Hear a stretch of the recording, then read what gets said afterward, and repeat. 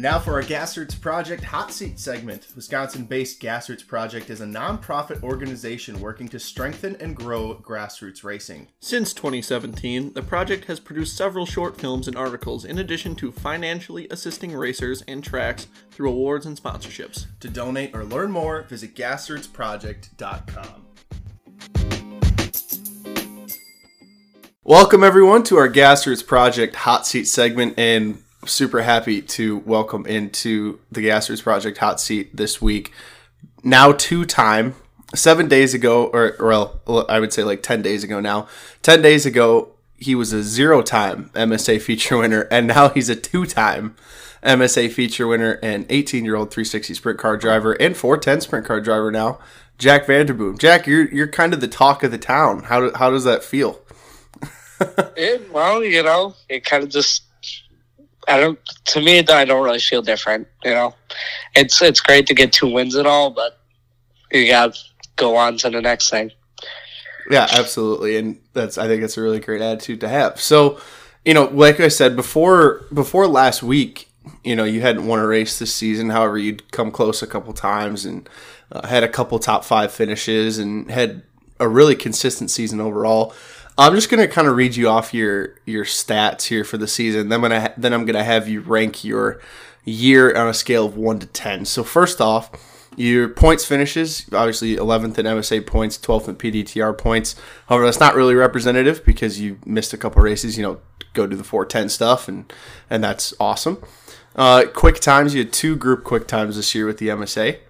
Top 15s, you had 19 top 15s, 16 top 10s, 4 top 5s, 9 race wins overall in the year. That's including B mains and heat races, and 2 feature wins. So with all that in mind, rank your season on a scale of 1 to 10. I'll give it, maybe a 7.5. 7.5. The only reason I really say that is, it's just, we've had ups and downs. We've had good nights, we've had bad nights, and mainly our goal is to, keep it consistent and have good nights. We had a lot of consistent top 10s at the start of the season, which was very great, and we were up there in points. And like you said, we did kind of skip out at some races for the 410, and which it's okay. I wasn't really looking to run points anyways. Mm-hmm. But it was overall is good, but we had a rough nights as well. Yeah, for sure. And one like Gravity comes to mind. There was one early in the year where I think you pulled out for hot laps and the throttle stuck or something, and that just ended your night right there. And those things you can't really control, but it's just the way that the season goes, and that's racing. However, now looking at that 410 stuff that you're talking about, reflect on the start of the year. When you loaded up to go to, where did we race first this year? Was it Beaver Dam, I think?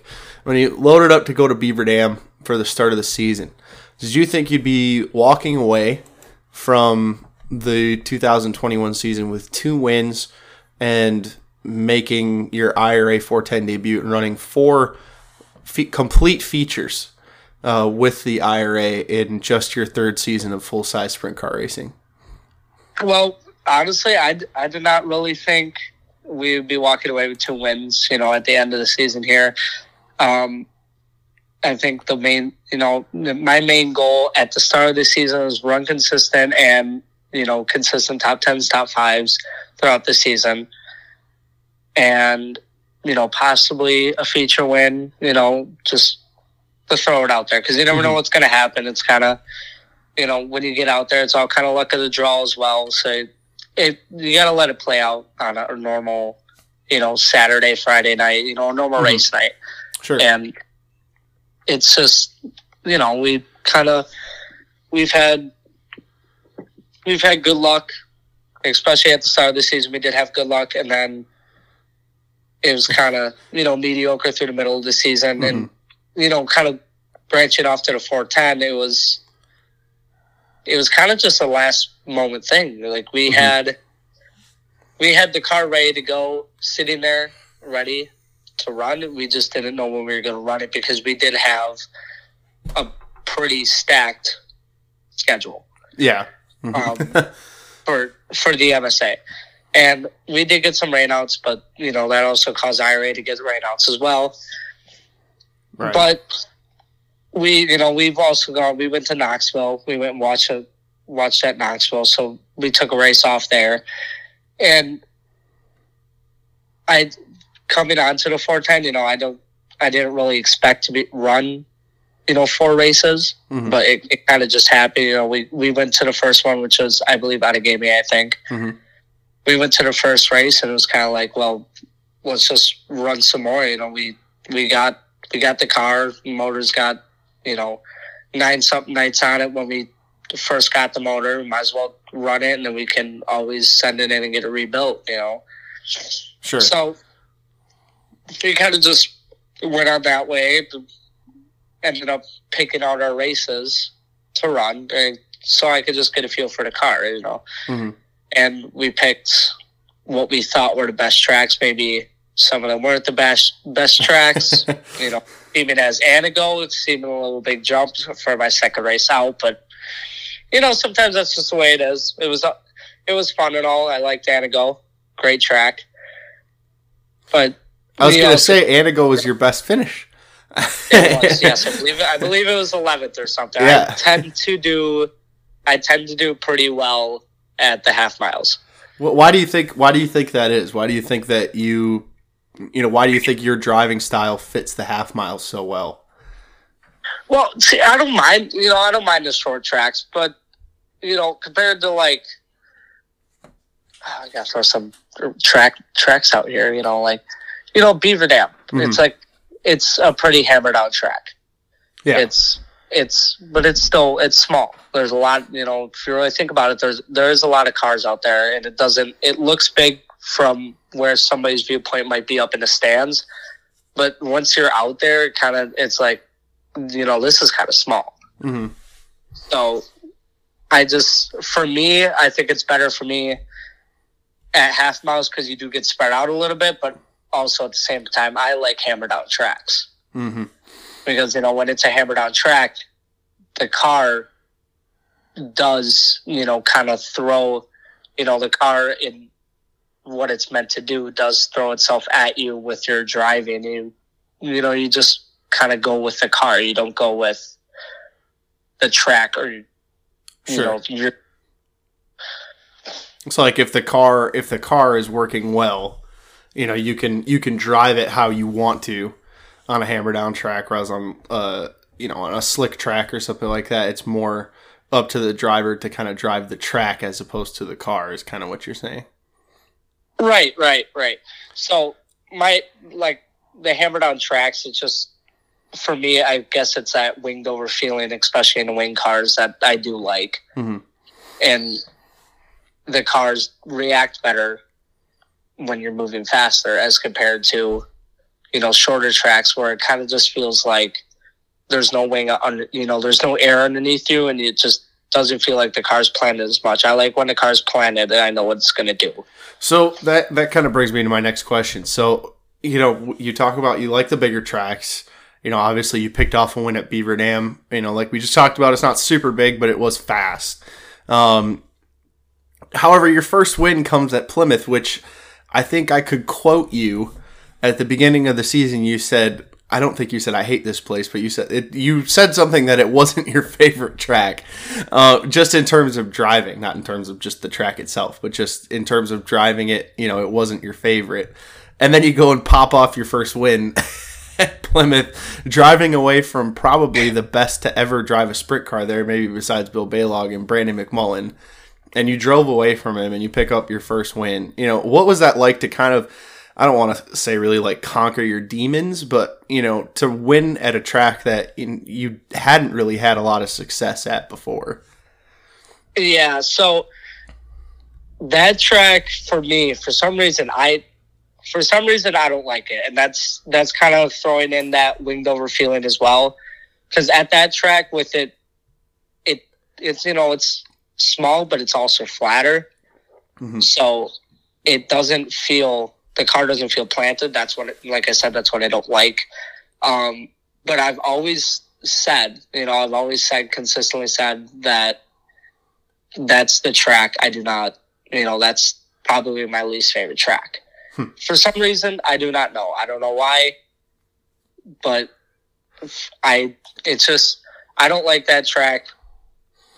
Kind of also because of the track changes too sometimes, which it's also not, track prep's fault, but it can just be, depending on the day and the humidity and the weather in general, it just sometimes it's just the way it is, and it doesn't suit your style. Right. So, but it's also, I seem to do like decent at that track. I say I don't like it, but I actually do pretty decent. As for me, I always think to myself, I'm like, I don't like this track, but I do seem to do pretty decent. Popping off a win there.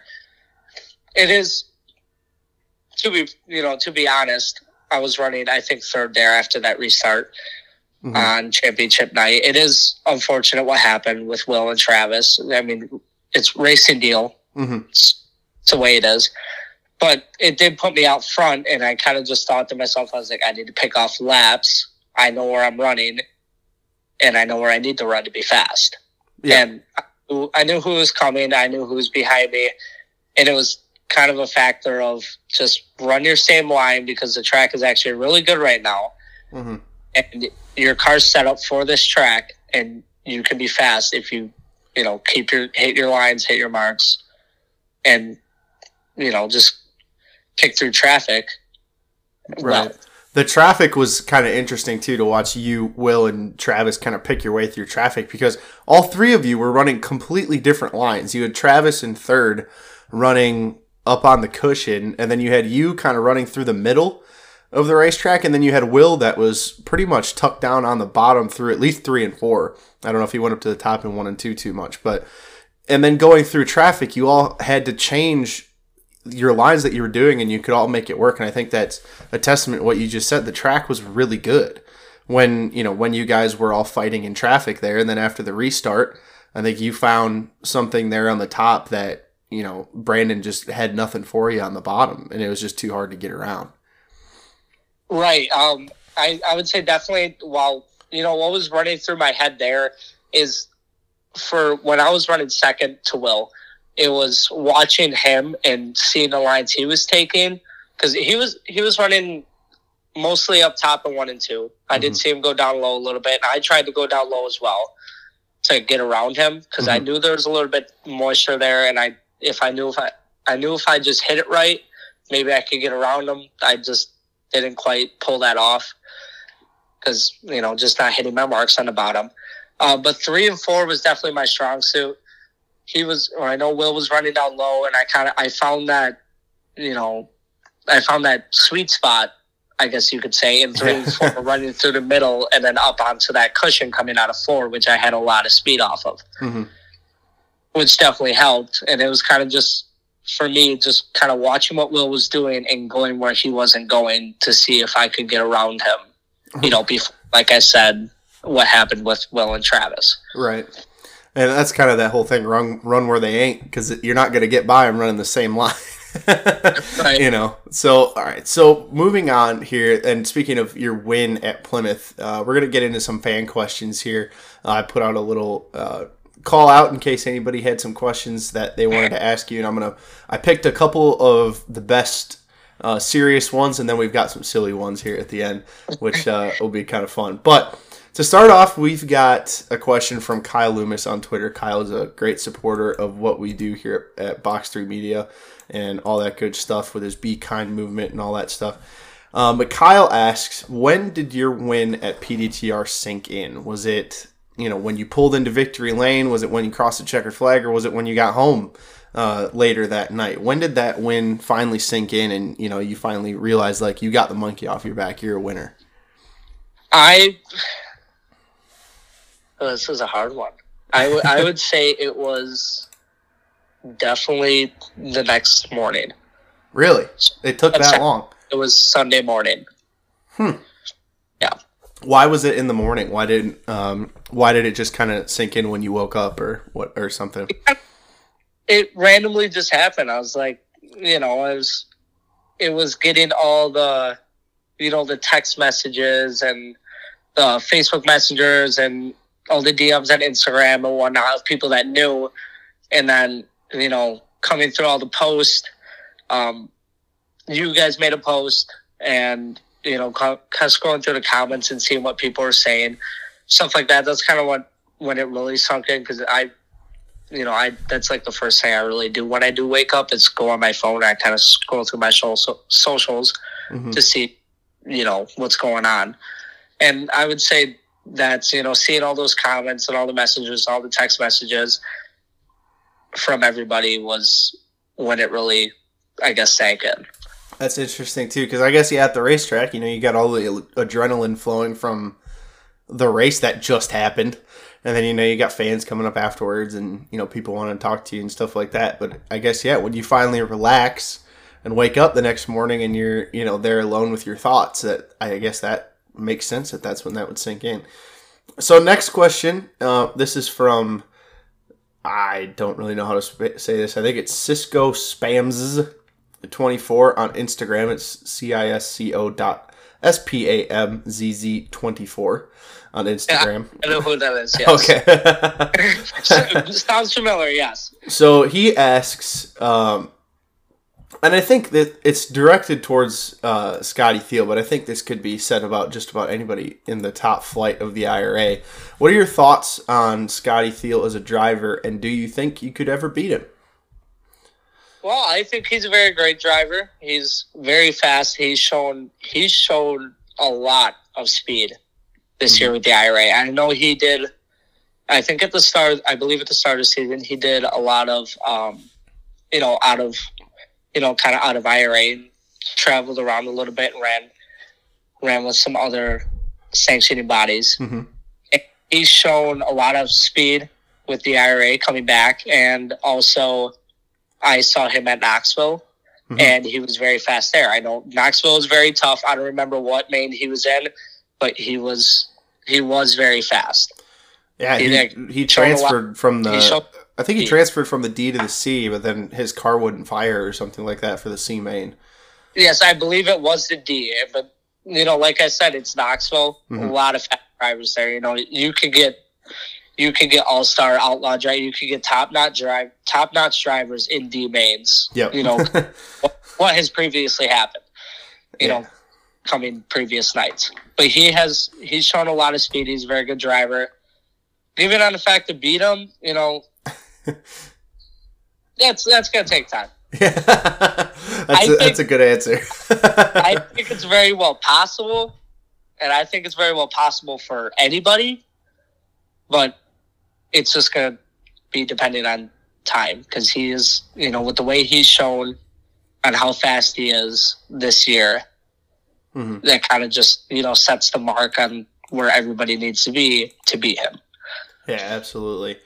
So, and this is a question from an anonymous person on Facebook. Has 410 Racing helped you with your 360 racing? I would say it has a little bit. It's definitely, coming from that 360, jumping into the 410, it was, at least for me, when I raced at Plymouth, it was, knowing that track in the 360, it was night and day difference. Compared to from the 360 to the 410. There's just so much more speed you're carrying with the 410 through, around that track compared to as, in the 360. It's just, right. And for me, going out there in the 360 is kind of like, you kind of went out there and it was like, where's the power? you're like waiting for it to come, and it's like, where's the power? Where's the power? And it's just not there. And you got to remember, you're in this is a different car. This is less horsepower. You got to remember that. Because that night, I was going to say that night at Plymouth, you pulled double duty. So that had to be the biggest contrast that could ever happen. Yes, especially at that track. Given the track that I say I do hate, even though I tend to do well there. But yes, like I said, it was night and day difference. The driving style compared to those two cars, is a lot different. But coming, jumping in that 410 and then getting back in the 360 has definitely helped me. The 410 has helped me with the 360, yes. Awesome. So then we got a couple silly ones here. This comes from Eric Wilkie. Eric Wilkie is a good buddy of ours. He works on Johnny Fall's wingless car. And Johnny's 410. What is the best menu item at George Webb in Oconomowoc? Well, he's going to be heartbroken when I say this that I quit. I would say, it's been like a month, maybe a month now. Really? I didn't work at the Oconomowoc one, so I don't know their specials. Oh, okay. I have been there before. Oh, so this is a place you worked at. That's why he's asking this. Yes. Yes. Okay. My go-to when I'm just, when I would go in there as a customer for, say, a morning, night, anything would be the meat lover skillet. Really? That was a good one. Skillets are good. Skillets are very, very good. We got this place, Pharaoh's, that's right next to our place here in Fond du Lac. It's nice. The skillets there, minty fresh. Maybe I have to come up and give it a try sometime. Absolutely. We should just get Pharaoh's to sponsor Box 3. Just free breakfast all the time. That'd be great. There you go. Race day breakfast. Yes. And then we got one from Tischendorf here, so this one is going to be interesting. Yeah. He asks, what is your favorite form of potato? Is it chips, fries, or mashed? And I've got a bone to pick here with Tischendorf because he left out baked potato, twice baked potato, smashed potatoes, all the really, really good stuff, and he went with he did leave out a lot. Yeah. So, but out of those three, chips, French fries, or mashed potatoes, which is the go-to? I would say out of those three would be the fries. That's a good call. That's a good call. Or Chick-fil-A waffle fries. Very, very good. I didn't even think about waffle fries. Those are very good as well. As long as they're cooked right, that's what I like. But at the same time, baked potatoes, those are on point. I'll do you one better. Twice baked potatoes. Oh, I've never tried. You've never had a twice baked potato? I've never tried a twice baked potato. All right. We need to remedy this sooner than later. So, and then we've got one last one from Willie Garrett's. This is one that he asks just about every guest that we have here on the show. Is a hot dog a sandwich? Come on, Will. You didn't have to do me like this.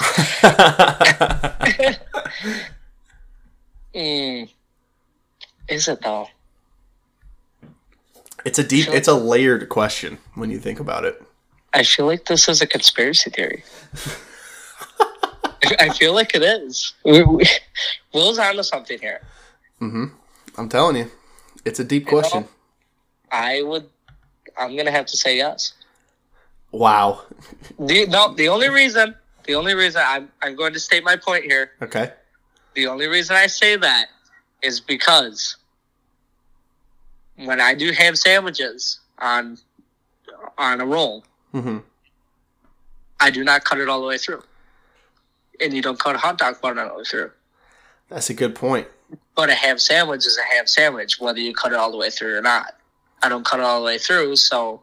there's somebody else, I forget what guest we had on that also made that point, that the bun on the hot dog and like a bun on like a hamburger, one that you would get like at a race or something like that, isn't cut all the way through, so therefore it's a sandwich because a hamburger is also a sandwich.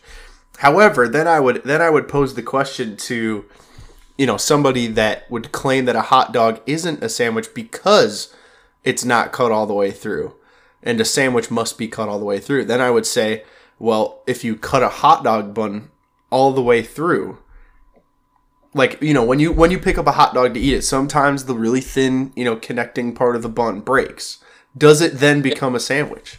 Does it become a sandwich in your hands? I would say it's a sandwich the whole time. I see. There you go.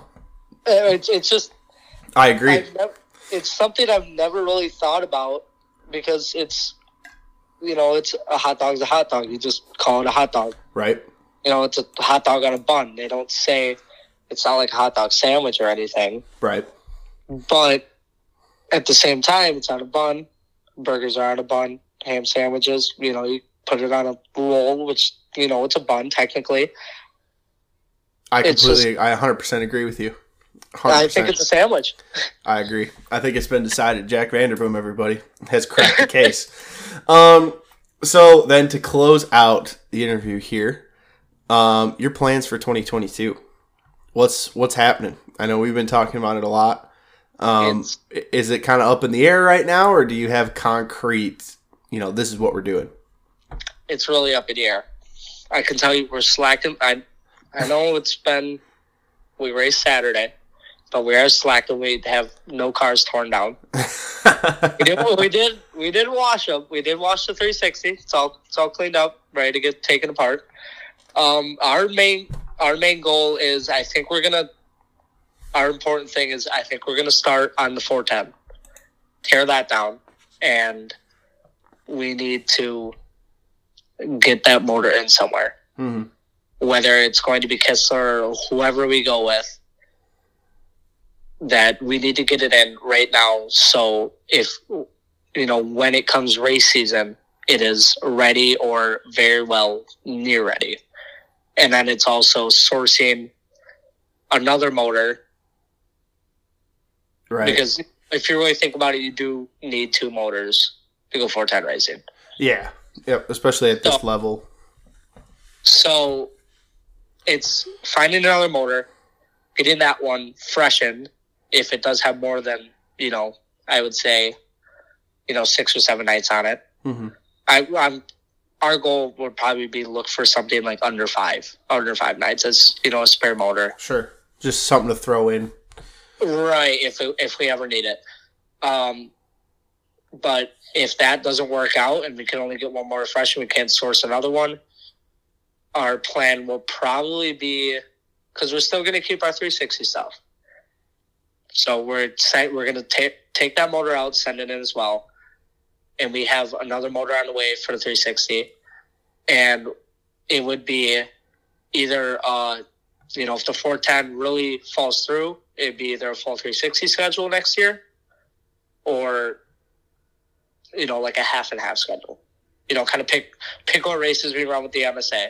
Mm-hmm. And then pick what races we want to run with IRA.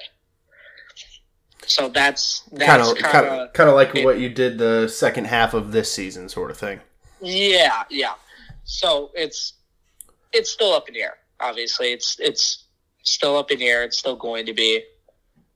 We don't have a plan right now. It could be a week or two until we actually have a plan, or it could be a month.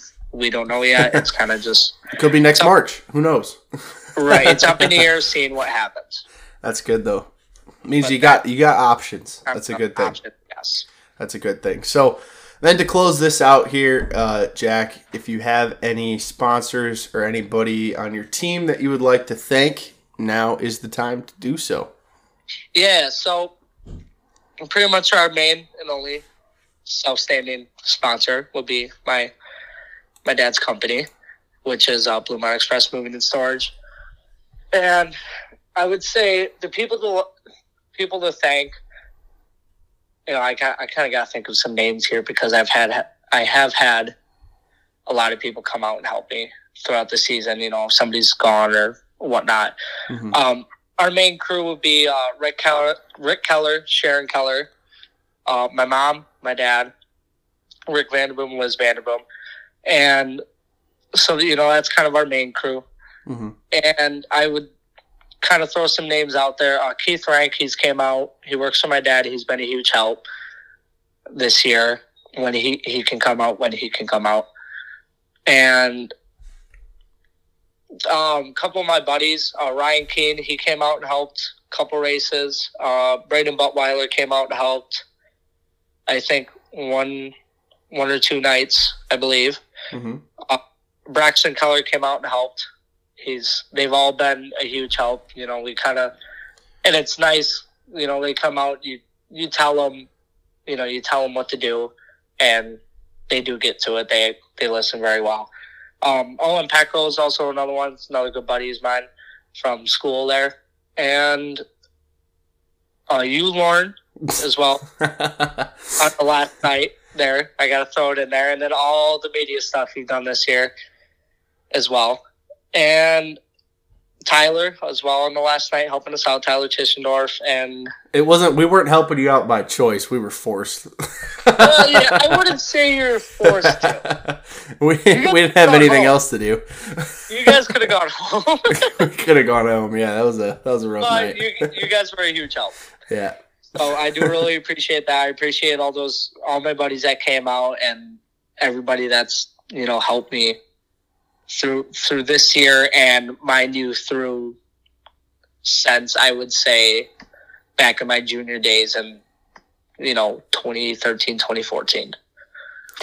Absolutely, man. Well, and I will say that it's easy to, hop over to a team like you and what your dad have going on there, and your mom too, and with Rick Keller, and it's easy to hop over there on a night like Saturday where Tish obviously we destroyed a car, and it was just kind of easy to hop over there and help you guys out, because it's so easy to work for good people, and it's easy to work for a team when their drivers driving like they were on Saturday night. So I appreciate that for letting us help out, and I appreciate you taking the time here today.